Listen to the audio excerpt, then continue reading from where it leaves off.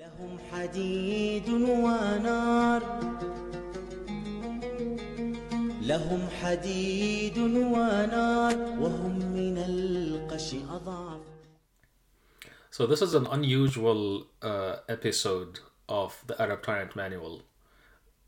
It's unusual in a sense that we are interviewing each other about our book.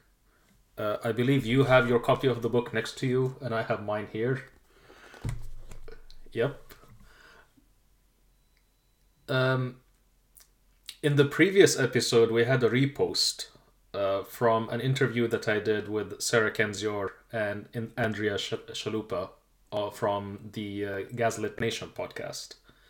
This interview, the earlier interview, was recorded about a year ago, maybe a little less than a year ago, before the book came out in the United States. But then it was an expansive interview about the book, about the context of the book, and we spoke also about the United States. It was one of my favorite interviews, to be honest. In this kind of follow-up episode about the book, The Middle East Crisis Factory, I think we're going to do something that is not done very often, in which the two co-authors of the book kind of interview each other about the book. It was an interesting process. It was a frustrating process. And, we've said many times to our audiences and even to ourselves that we don't want this to be the last book we write. But it was an unusual first book to write. And so I think what we're going to do here is that what we did ahead of time is prepare a list of questions. And, I prepared mine. I sent it to Ahmed. Ahmed worked on it a little bit. And now we're going to be basically going question, like I'm going to ask you a question and then you're going to ask me a question. And these aren't exactly softball questions. I think we've both been specifically looking for the difficult ones and the revealing ones as well. Yeah, to be honest, most of the time when I speak about my book, it's normally a short discussion. And it's a discussion that normally, because the book is about the Middle East and North Africa. It's called The Middle East Crisis Factory because it is about how dictatorships basically create crises. And how, it's not just a study of the present moment, but it's also a study of the history of legitimacy in the modern region. But because the region is always producing crises, there's always some crisis out there that whoever will interview you will want to focus on. So someone might interview you and say, okay, you wrote this book, but let's specifically talk about Yemen, or let's specifically talk about Saudi Arabia, etc. This is different here because we can actually go on tangents. We can actually, dive deep into maybe topics that the regular interview will not go into. So I'm kind of excited about this. So why don't we kick off with motivations? Why did you write the book, Iyad? So this is embarrassing. It's embarrassing because, as I said in the beginning of the book, in the very beginning of the book, I write this kind of introduction. Which is written by me and not by you, Ahmed, and in which I speak about how the book came to be. And the interesting thing is, the first thing I say is that this was not the book I was supposed to write. Back when we started working together, when we knew each other in 2011, I was working on a very different book. And I mentioned the whole story in the book. So if you've read the book, then you know. If not, buy the book and get to know the story. But essentially, there's another angle here, which is that when the way that it came about is that in 2015, I did an interview with I think it was Vox. And the interviewer there was asking me a few of my ideas about the region, etc. This was in the ISIS was still a thing at the time. Like the caliphate was still a thing at the time. ISIS was not yet. Of course, ISIS is still around, but at that time it was really at the height of the scare. And based upon that interview, I was contacted by an Italian publisher, and La Terza, and they asked me to write a book. and they said, we want you to write a book that kind of, encapsulates some of the ideas that you cover in this interview. But the thing is, the interview was very expensive. I did not have the idea back then to write a book. But then, I'm an author. And this was, keep in mind that my personal situation at the time is that I didn't even have a home yet. I was still a refugee. I was not settled yet. I had been granted asylum by Norway, but I didn't have a place to, like a permanent place to stay. My family was in a bit of turmoil. And so I don't know if I should be ashamed to say this, but they lured me with money. I was a refugee who didn't have a job, and he didn't have a place to stay, and a publisher comes along to say, we're going to give you this advance to write this book. And on that note, I think that it's kind of amusing to remember this, because of, like, now thinking back how small the advance was. Like, it's not a particularly exciting sum, but we were that broke. Yeah, the thing is, I think that if it was not for the advance, I probably would not have chosen to write the book then. I probably would have written it eventually, but not then. But then let me basically I kind of avoided the question here, because the question really was, once you decided to write the book, what was the motivation? So I went around the question here, but the motivation for writing the book really was to me, it was about the history of legitimacy in the region. There was a number of ideas that I wanted to put forward, and I didn't want to write a book which is completely political, because I thought that a political history will always privilege the stories of those in power. It will be about who's in power, what they did, etc. It will not be speaking about the people and how they lived.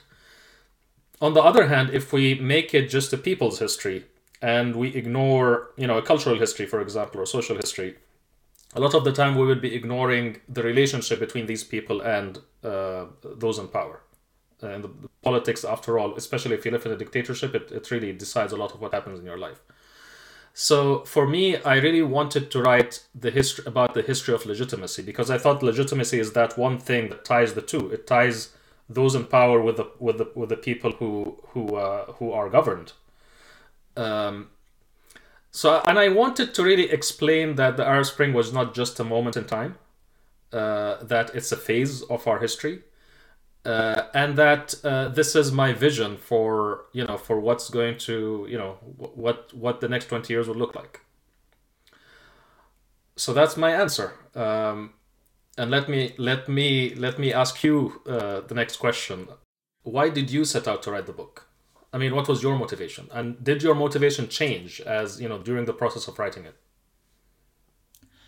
So I don't have an interesting story about how I was chased from country to country during the course of preparing to write the book. But I do have an intellectual answer to where it came from. As you know, I was just coming out of my teens when the uprisings of the region happened or began. And I was watching with frustration and, kind of amazed at the incompetence with which Western powers treated the entire question of policy and how to respond. And you know how sometimes with the eyes of a beginner, you come to a question with more innocence and you can kind of forego the answers which are taken as foregone conclusions and actually look at the real root of the question instead of dealing with legacy issues and things like that. No, explain that point. I thought. Explain that point a little bit further. So sometimes when you've been in a field for a long time, you have all kinds of additional considerations weighing on you at the same time as the work that you're actually doing. You're thinking of how this fits with the legacy of how you've dealt with the issue before. You're thinking about continuity. You're thinking about institutions and how they react. You're thinking about relationships. You have a lot of received wisdom that you're trying to work within.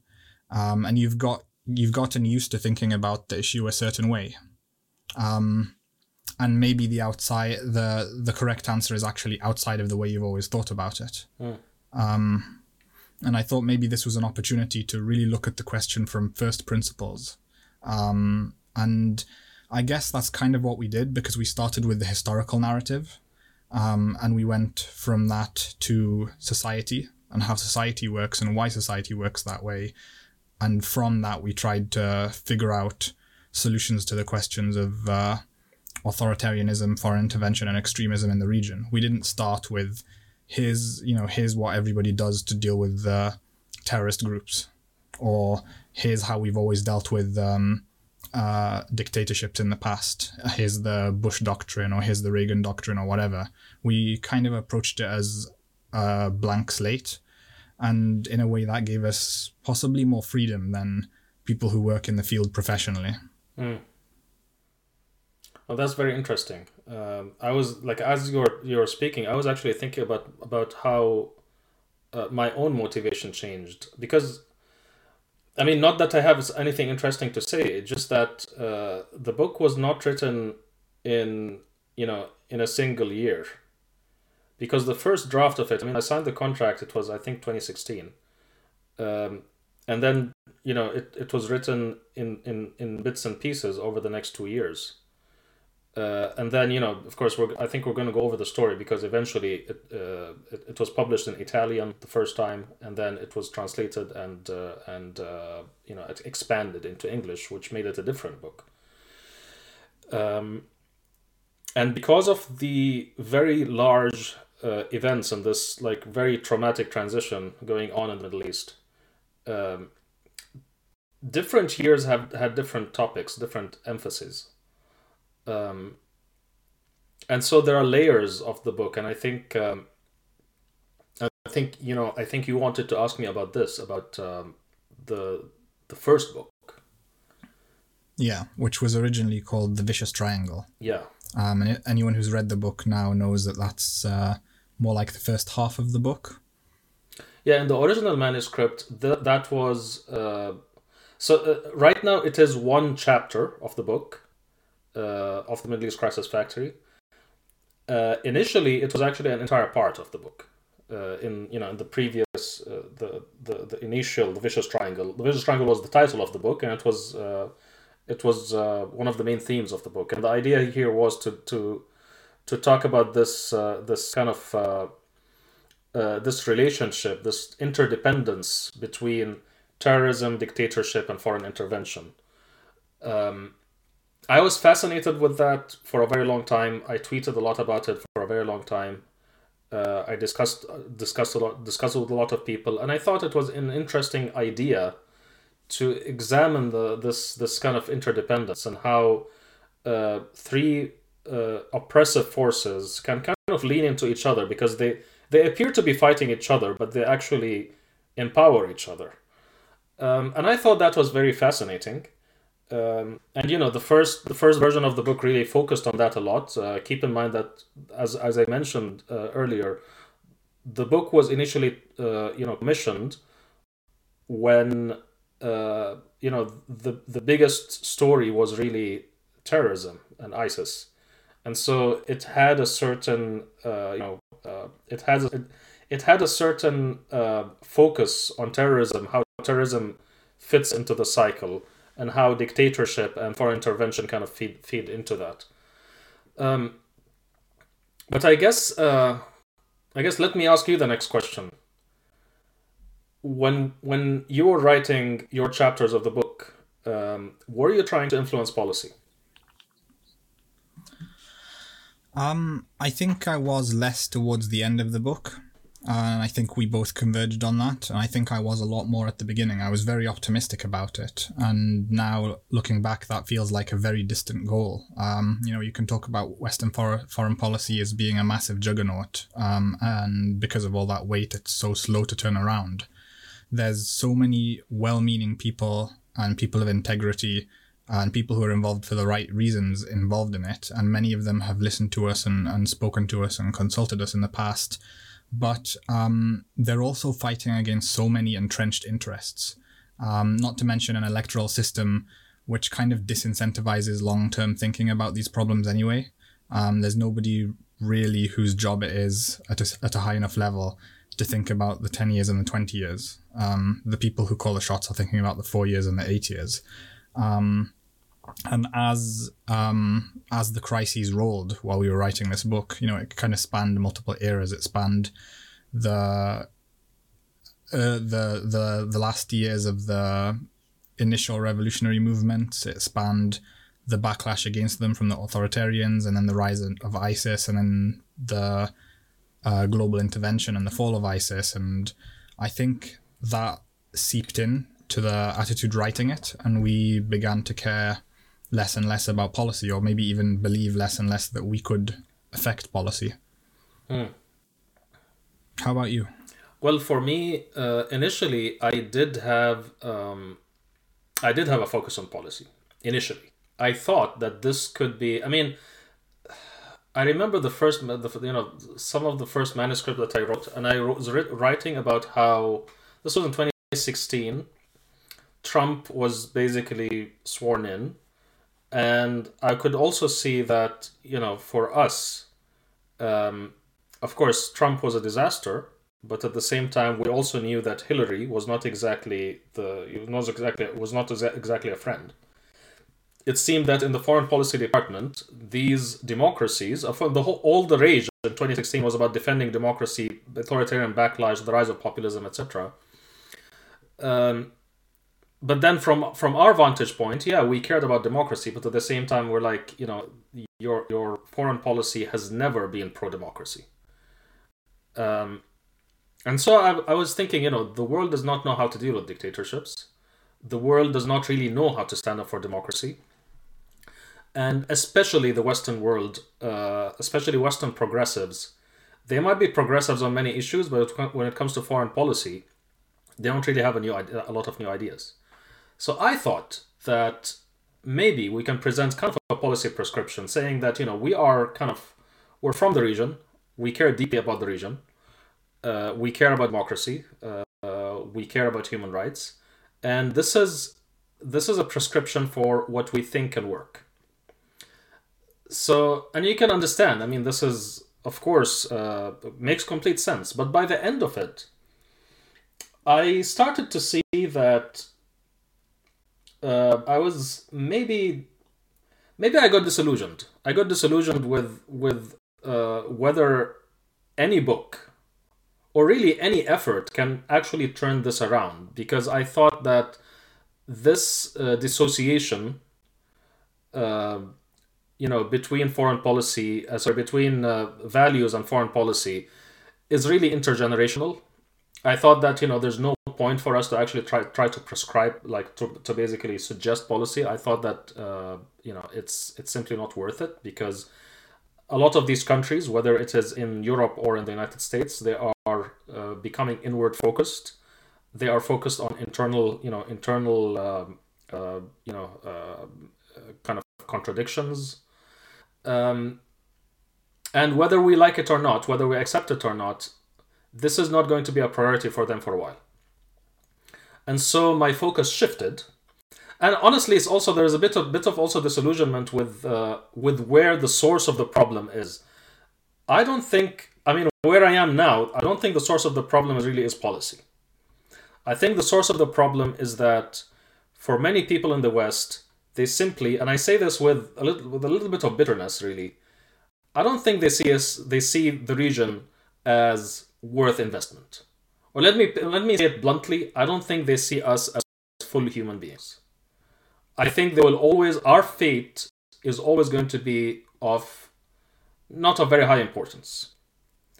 And so there's this idea that this region is uniquely, a bed for crises. It's uniquely bad, and it's uniquely not worth of long term. Because if we're going to go there and say, listen, this is going to take 20 years. Yeah, for me and you, it means, this is going to take 20 years of our lives, and we have to work towards it, towards something which is worth it, and it is worth the investment of of a big chunk of our lives, if not the rest of our lives. But for a Western policymakers, 20 years, that means that we might as well get chummy with the dictators because they're going to be around for 20 years. This is how their thinking is going to be. So I guess it was disillusionment, or maybe realism. I don't know. But let me ask you the next question. Why was this difficult to write for you? So the parts that I spent the most time on, I think, were chapter 2 is the vicious triangle, and that has a bunch of case studies in it. Each angle of the triangle, basically terrorism and tyranny, terrorism and foreign intervention and tyranny. We have one case study in each direction of how one angle of the triangle supported the other. Yeah, so let me ask you, let me interject and ask you to kind of explain a little bit more for someone who hasn't read the book and doesn't know about the vicious triangle, what it is. Yeah, so basically it's the idea that these three forces, authoritarianism, foreign intervention, and extremism, aren't separate, independent things that can be fought independently. They're deeply symbiotic and they're intertwined with each other, and you can't get rid of one without addressing the others. And they're symbiotic to the extent that if you try and remove one using another, they will actually mutually reinforce each other. So that is to say, for example, if you try to fight terrorism through foreign intervention, you're actually strengthening terrorism. Yeah, and the specific case study that we used for that one is Iraq post the Gulf War, and how basically the US and Europe's efforts to stamp out extremism just created a hotbed for extremism, from which eventually emerged horrors that hadn't yet been seen before in the region, like, eventually ISIS, but even before them, Abu Musab al-Zarqawi and others like him. Yeah. So the difficult part of this was, as I was writing these chapters, I was going into, source material. I was looking at primary sources, but also secondary sources and analysis.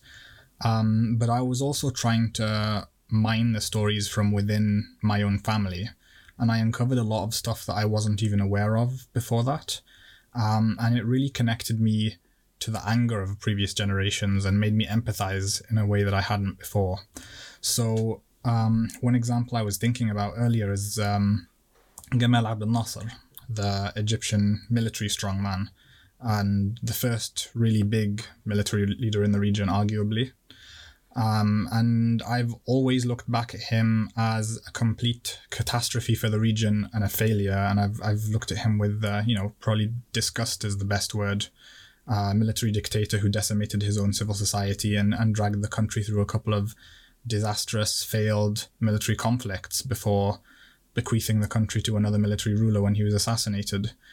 And when I spoke to my family, I actually saw the rise of Gamal Abdel Nasser through their eyes. You have my grandfather growing up.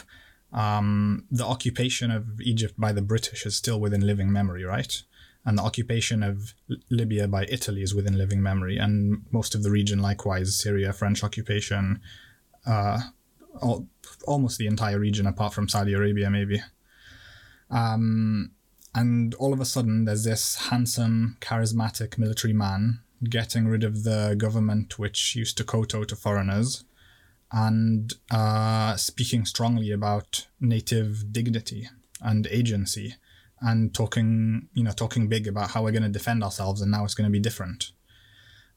So initially, I was really surprised when I found out that members of my family had basically canvassed for him, gone around, in Libya handing out leaflets, talking about the Arab nationalist socialist cause, driving around the neighborhood with megaphones, spreading the message. I was really amazed to hear that. And then when I saw it through their eyes, you kind of get a very different view of the situation at the time. Today, we can say that people don't have the excuse because we know exactly what happens when you bring in a military leader. But back then, this was a totally new experiment. We were getting rid of centuries of rule by outsiders and, bring up a young, charismatic guy who believes in native agency. And it was an era of incredible hope. And of course, after that, I also heard about how seeing that decline felt as it happened, watching it unfold live and how it affected people, how it affected communities and society. You mean the Naksa, the defeat of 1967? The Naksa, the downturn in Libya, watching the slide of Saddam, Palestine through successive crises, watching what the rulers of Saudi Arabia eventually became. A lot of it was kind of sleepwalking into it. But you basically woke up 30 years later and with horror and thought, what has this region become? We were so young and hopeful, and now it's a catastrophe. So that was very difficult emotionally to connect with for me. Yeah, and we tried to capture that in the book itself when we talked about, this was part of the story of legitimacy itself, and how legitimacy went from, we're going to fight imperialism, to more mundane things like education and healthcare and a better lifestyle. So that's something that came. I think another thing that changed through the course of the book is, as I leaned less on the policy side, I started to lean more on the story that I wanted to tell about our own existence, where we came from, and our aspirations.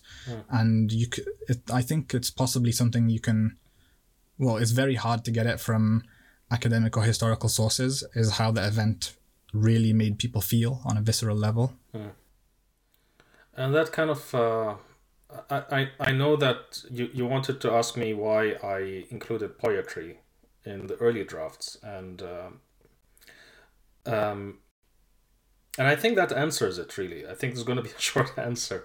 I mean, I kind of preempted your question. You were supposed. I knew that this was going to be the next question. I kind of jumped on it. But the reason why, I mean, in early drafts, of course, we couldn't include all of the poetry because some of the translations were copyrighted, and we couldn't really include it. But the reason why is because I think it's probably a good thing that a lot of these events were documented in popular culture in a very extensive way. Every time one of those big events happened in the region, there was poems written about it, there were songs written about it, on both sides. Sometimes it is a matter of bitterness, sometimes a matter of pride. But then there's a lot, and the other side of that disillusionment, like you said, this idea that we're sleepwalking into a lot of crises and disappointments, and 30 years later we find this this beautiful dream has become a nightmare. The other side of it is that from pain comes a lot of, to be honest, really, really, really poignant, and I'd even say beautiful poetry. And I thought that including the poetry really will connect you with the sense, with the visceral feelings of people who are going through that. So did you find anything particularly difficult to write about? Yeah, I mean, because I remember once writing to our editor to just to just explain to her just how difficult writing. I think I just wanted to speak to someone about the process, and sometimes because you're writing the book from kind of it's a bird's eye view of the events, both regionally, like geographically, but also chronologically. And sometimes I have to write single sentences about a whole event that happened that took that involved a lot of people dying, a lot of people I know, people I know personally, people I'm connected with. So writing some of the chapters was definitely triggering. It was triggering because I had to put myself in my shoes as I was going through the events. It made for powerful writing, but it was very difficult. It was very, very difficult. Particularly given you were still at the height of your PTSD during a lot of this process, it probably didn't help. Yeah, I mean, I actually considered writing this at the end of the book to say that I wrote this book while recovering from PTSD, because it was something that I was very proud of, honestly. And one of the earlier editor, the editor of the Village Triangles, like maybe that's not relevant. But now I'm wondering, maybe I should have mentioned it, just kind of as a point of pride. There's definitely blood, sweat, and tears that went into it. Yeah, and that's the thing. It was a very unusual process. I'm going to ask you the next question. Okay. And I'll try not to jump on the next question, so that you can ask it. What do you like about the book, and what do you not like about the book? So connected to the last answer, but I really like the fact that it's telling the story of a people, and that there are so many different countries, but we managed to weave them into an overarching narrative of the region, whilst at the same time not erasing the diversity and the difference within that region. I don't think anyone would get the impression from reading it that all these countries are the same, and each case study you get the fact that there's a very particular dynamic going on here and its own particularities, but at the same time there's an overarching story. And what I didn't like, aside from the process, which was very difficult, I think it was everything that I didn't like was related to process. At times I found it very difficult to keep up with you. So we're kind of opposite ends of a generation, 15 years apart. You had more experience than me. And you had, like, we both had, I think, at different times a clear idea of what we wanted, and it was sometimes a stretch to harmonize those things together. But looking back, I'm very satisfied with how the result turned out. How about you? Well, I would say that I liked what I liked about the book is really the opportunity to sit with this material, the opportunity to really do this kind of deep dive. I like the idea also. I really appreciate the chance to write about the story of legitimacy. I think that was, and I think I also liked the last chapter that I wrote. Kind of looking ahead, looking forward, with a bit of the next 20 years. The next 20 years, and I think I also ended on a positive note and a humanistic note, a note of hope. What I did not like, and I think this might surprise some people, but in private conversations, I've mentioned to people that I was surprised that the book came out as good as it did, because in certain ways I feel like I censored myself in certain parts of the book, especially earlier drafts, which earlier drafts became the layer upon which the rest of the book was written. So I think this is the main thing. It's that I thought that I could. I mean, if I write the book anew, if I'm going to write the book now, I think it's going to be more honest. It might be more angry, but it's going to be more honest. Tell me more about that. I think it's a function of my recovery from PTSD. I'm gonna go off on a bit of a tangent here, but I remember coming back home from my first my first round of psychedelic therapy in the United States in 2018. This was after the Jamal Khashoggi murder, and people generally after their first therapies, they have a feeling of calm and they have a feeling of centeredness, and they feel in control. But I remember a feeling of anger. And the anger, as I spoke to my facilitator and my therapist at the time, and they were surprised. They're like, this is interesting. But now I understand it, because when you have lived in a situation where you are constantly being targeted, or you're basically facing constant repeated humiliation because of who you are. Sometimes the way that recovery is going to look is that you're going to see at things which you normalized to yourself. You thought they were normal, but suddenly you start to see them as not normal at all. And that's when you start to be angry. This anger is basically self-respect. You're gaining self-respect, and as you gain self-respect, you actually learn to be angry again. It's not necessarily bad. Of course, I mean, anger can become bad if it's consuming and if it's egotistical. But in this case, it's actually a positive sign. So I think that I have one of the things that I hope that I've done, I think I'm still working on it, is really to reconcile myself with the sense of anger. Because anger is the right response. It's the right human response to injustice. So I think this is... I think we've said that before, that if you're not angry about the region, you don't actually understand what's happening. Or you don't care. Yeah. Yeah. And of course, that's not an option we have. So, which part of the book's most important to you?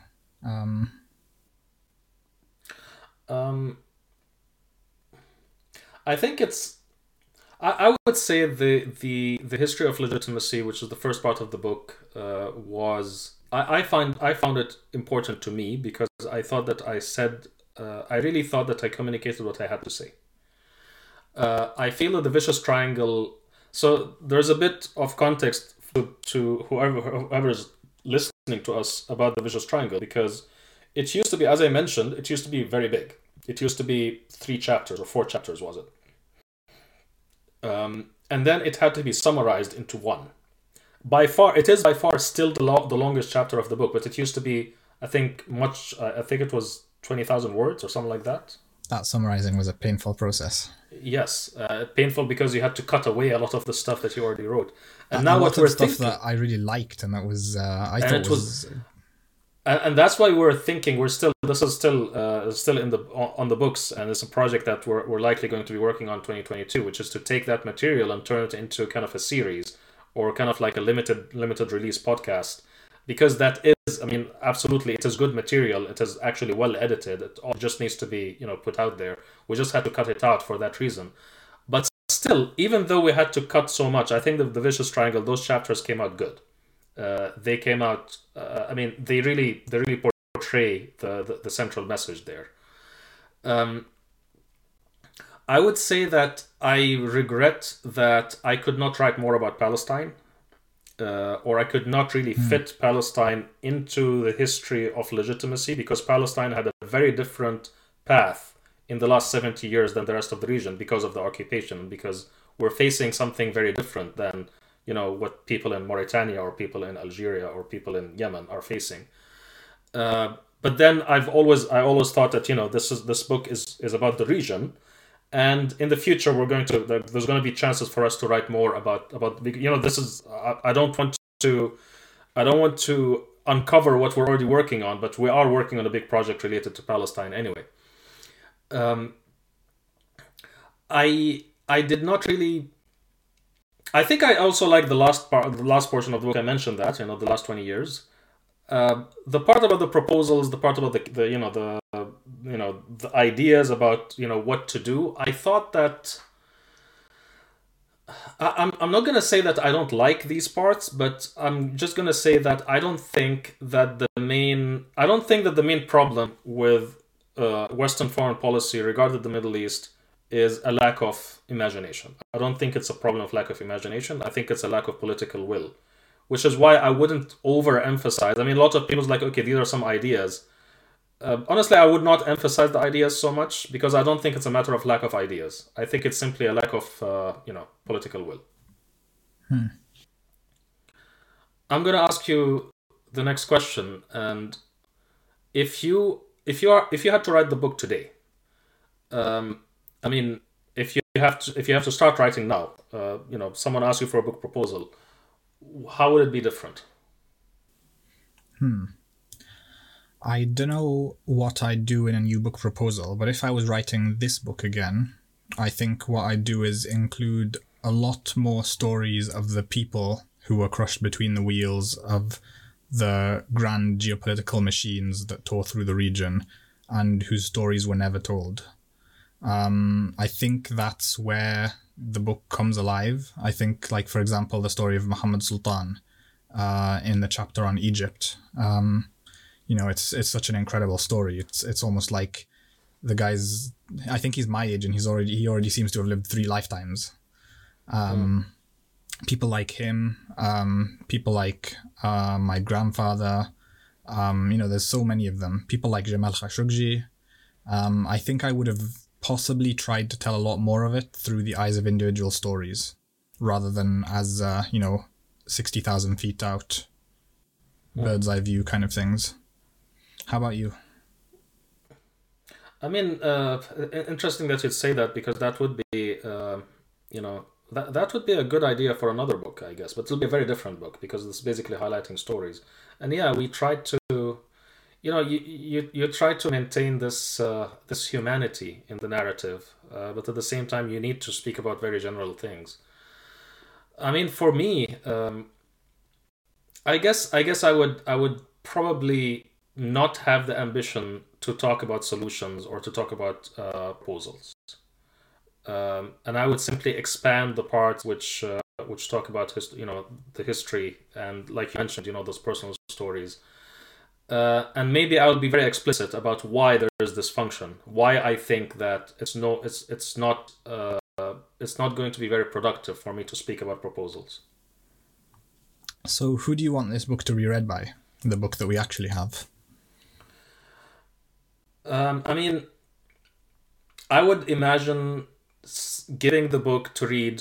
I mean, sometimes you're having an argument, you're having a debate with someone, and you feel that, oh, this person doesn't understand where I'm coming from, and I would say, here, read this book and you'll understand. We had many conversations with the publisher, with Hearst, before actually starting the process. And the idea that they wanted is that they wanted a book which was not specialist. I mean, not so specialized that it's only something that's read by experts, but also, it should be a book that an expert will read and will get something out of, knowing that this is not an academic book. But then also a general audience can read. It's still accessible to a general audience, and they'll still get something out of it. And it will not be, it's not so dumbed down that experts will not be interested in it, and it's not so inaccessible that general public will say that this is not something for us. So I guess my ambition is for this book to really be that way, to really be a book that can anybody can read, get to understand a little bit about the region, and get to understand a little bit about how we think about the region, and get something out of it. So let me ask you this: beyond the details of the content, what do you think? I mean, what do you think? What do you want the reader to walk away having understood? So to me, the thing that really sticks out is the fact that the region did not have to be the way that it is, and there's nothing inherent about it saying that it has to be this way. It's this way because of the choices that people have made, and we can make different choices very easily. That's, I guess, the key message of the book for me. I was thinking about your answer to who you want this book to be read by, and wondering who I'd love to read it. And the first people that came to mind are actually my family in Libya. I'd love to get a translated version someday, because I almost feel like it would be like holding up a mirror in a way. And I'd love to ask, do you see yourself in this? Do you see your hopes, or your hopes from back in the 70s or the 50s? Do you see them reflected? Do you still hold them? Do you disavow them? And what would you do differently? And what can we do differently now? Because that idea that the region didn't have to be this way is something that's really important for Western observers. It wipes away a lot of the Orientalism, but I think it's also important for ourselves from the region, because there's a level of even self-loathing that can come with being from such a broken and dysfunctional region, that you think it's because of who you are. Like, it's your fault that your country is this broken and this bad. Yeah, and I certainly sympathize with that, because I grew up around communities that had this sense of biting humor, kind of like self-deprecating humor about. It's really coming from pain. It's coming from disillusionment and pain, from 2 generations, 3 generations of pain. And here to say that I'm actually asking myself, why didn't I think about that this book can be for Arabic-speaking audiences? And I guess I grew up in the region. This is maybe another distinction. It's not only that we have this age difference between me and you, but also I grew up in the region, and you grew up in, of course, a very Arab family, but you grew up in the United Kingdom, and so we have different perspectives here as well. I always felt, and I don't know if I'm correct to think that, but I felt that a lot of my perspective is something that a lot of Arabs within the region will not need to be told. I mean, it's that kind of stuff. It's the kind of thing that they already know. maybe it's a wrong assumption. Maybe it is a very wrong assumption. Maybe we should be thinking, this is a book that maybe it's a book that should be translated. Of course, the whole idea about translation to Arabic opens another discussion that I think is worth its own episode of the Arab Tyrant Manual, because it will be banned. But maybe if it's banned or censored, that actually is the best advertisement. And I'd actually say that even if people would instinctively agree, and this isn't something that they need to be told, sometimes it's just healing to be able to see how you feel in writing, and especially in a highly censored region, to know that you're not the only one. I'm going to steal one of your questions here. But if this book is the start of a conversation, what would you want that conversation to be? Honestly, it'll depend upon who I'm having the conversation with. So if I'm having a conversation with a fellow Middle Easterner, it's going to be about self-discovery, about understanding how we got here, about understanding, like you said, that a lot of the conflicts within the region were not inevitable, and they're not essential to the region. And from there it becomes a conversation about the future, about what we can do, and about the fact that we can do something. It's not exactly. Sometimes you have these conversations where people just check out and again, when they check out, it's not because they don't care. It's because they care so much that they don't want to hurt themselves. If, however, the conversation is with someone who's from outside the region, especially from Western country, and I keep highlighting Western country because Western countries, of course, have had a very deep and really terrible impact on the region. I think that conversation would be again about how, kind of really trying to make them understand the region from the eyes of a native, and how from the eyes of a native, a lot of these events that they had a different perspective on had a very different interpretation, very different meaning. And I guess it's going to always revolve around shared humanity, about humanism, about the fact that this region is a region of human beings.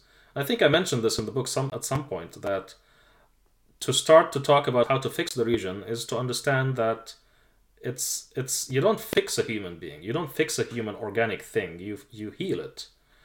And if we're going to speak about healing, it starts really with integrating our history. I'm going to ask you the same question. I mean, if this was a conversation, then where would you take this conversation? I liked your answer about agency, and I don't think I can find a better one. Basically, what we can do, and whether I think that would be the same whether in the region or outside of it, because the answers would be different, but the starting question is the same. Within the region, it's really about recapturing that hope, and that ability to look forward to the future and feel that you can play a part in building it. And outside of the region, it's also about not accepting things as a foregone conclusion, and accepting that you can play a role, whether that's through involvement in the political process or just showing solidarity. I mean, it's a weird. It is. I mean, I started the episode by saying there's going to be an unusual interview, but I thought there's going to be unusual for the reader. Sorry, for the listener. But it's also weird for us, because it's almost like, these are deep questions that are really making you reach deep inside to understand your own motivations. But I'm gonna let's end with probably the most uncomfortable question. What worries you as an author about this book? That's a difficult question. Do you want to go first? Well, this tells you that we really did good work on picking the questions. But yeah, what worries me about it is, I mean, let me tell you what worries me from the point of view of an author.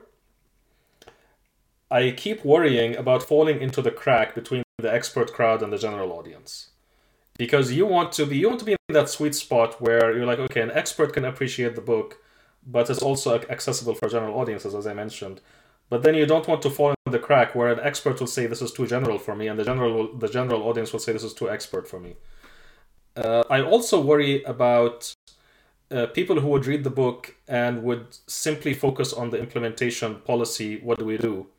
When it's really about giving you a paradigm, giving you a way of understanding the human beings in the region, the 500 million human beings who deserve better. I also worry about speaking about the region, because it's like I mentioned, it's a large region and it's many countries and it's a lot of people, it's lots of different ethnicities, cultures, etc. I keep worrying about, because whenever you tell a story, you tell a big story, you're also missing a lot of small stories. You're missing nuances and details and niches. And I keep worrying about us having made some mistakes in this zooming in and out, and we didn't do justice to certain communities or certain stories or certain perspectives within the region, of certain people within the region who would deserve better. I think that would be my answer, and I'd like to hear yours, of course. Yeah, I guess there's the worry about having used too broad a brush. And maybe particularly people within the region, would feel like their perspective was unfairly grouped with others which were different, or their story was unfairly included in others which were different. And that is a sensitivity. I guess my biggest concern would be whether it's enough, to be honest, whether we told the story well enough, whether we went deep enough into it, whether I gave enough voice to previous generations, whether the book carries the aspirations that we wanted it to carry. And I know the answer, of course, and the answer is it'll never be enough. And that's why we didn't call it a day upon finishing the book. We're still working. Yeah, and I mean it's worth as an ending note here, it's worth talking about what comes next. My perspective, of course, is that we're going to work more on promoting the book. We have not done that enough for multiple reasons. One of them is that the UK release and the American release were basically 6 months apart, and that kind of confused the promotion schedule a bit. But also COVID makes everything complicated. In another world, we would be able to do a book tour and we'll be able to do book signings and stuff, and kind of waiting. Every time we say, okay, this pandemic is going to be over now and this is the last wave, and then we get slammed with another wave. But luckily, a lot of the book is kind of evergreen material, especially the historical part, and I think it will always be working on promoting it, even if it's been nearly 6 months now since the American release. I think it's still worth it. So I think I would like just to continue to be working on that. I also noticed that in my own notes, sometimes I take notes and I tag them as Middle East Crisis Factory, as though I am writing an update to the book. Even though I don't think I'm going to write an update to the book. I think maybe there's space for us to do some kind of follow-ups as a podcast, as a newsletter or something like that. It's worth looking into. But I think the biggest thing that I would be looking forward to is releasing the original Vicious Triangle, the original, you mostly worked on it. That's mostly your work. Basically releasing that as kind of a limited release podcast. Yeah, and the original notes for that have so much that was cut, not just in terms of stories, but also in terms of references. Like, we went really deep. We had never done this before, so we didn't know how the process worked. So, we were documenting every single event that had occurred, in some cases as it occurred, because we were writing about things that were still unfolding. Like, one example of that is the story, the case study on tyranny and terrorism. We used Bashar al-Assad and ISIS. And I was writing about basically the evidence of collaboration between the two. And pretty much until we sent the book off, I was still gathering evidence of, the really flagrant evidence that both had deliberately aided and abetted each other. And that it's quite an archive. Most of the sources didn't make it in, but it's quite an archive. Yeah, I think I still have a Google document somewhere with full of material, full of links and just evidence. In the end, you're like, I can't include all of that evidence. I have to tell a story in the end. Yeah, I look forward to the next chapter, I guess. It was not an easy book to write, and the process was absolutely nuts. I hope that our future collaborations are not going to be as chaotic, and they're not going to happen under such severe personal circumstances. But I think we did a good job, and I hope that I hope that the whatever comes next is also going to live up to the expectations. Thanks for listening to that Arab Tyrant Manual podcast. Episodes are currently releasing every other Friday, so if you're listening to this on release, catch you in another 2 weeks. If you're looking for something sooner than that, then check out our new podcast, Intergalactic Tarbosh. It's a weekly short-form podcast where we talk about random things from social change in the public sphere to why Iyad hates koalas so much. You can support us by leaving us a review on whichever app you listen to your podcasts on, or giving us a like on YouTube. You can also support us on Patreon, where our audience support plays a massive role in making sure our team at Kawakibi Foundation can keep doing what we do. Catch you next time. كتابا من كل قلب تألف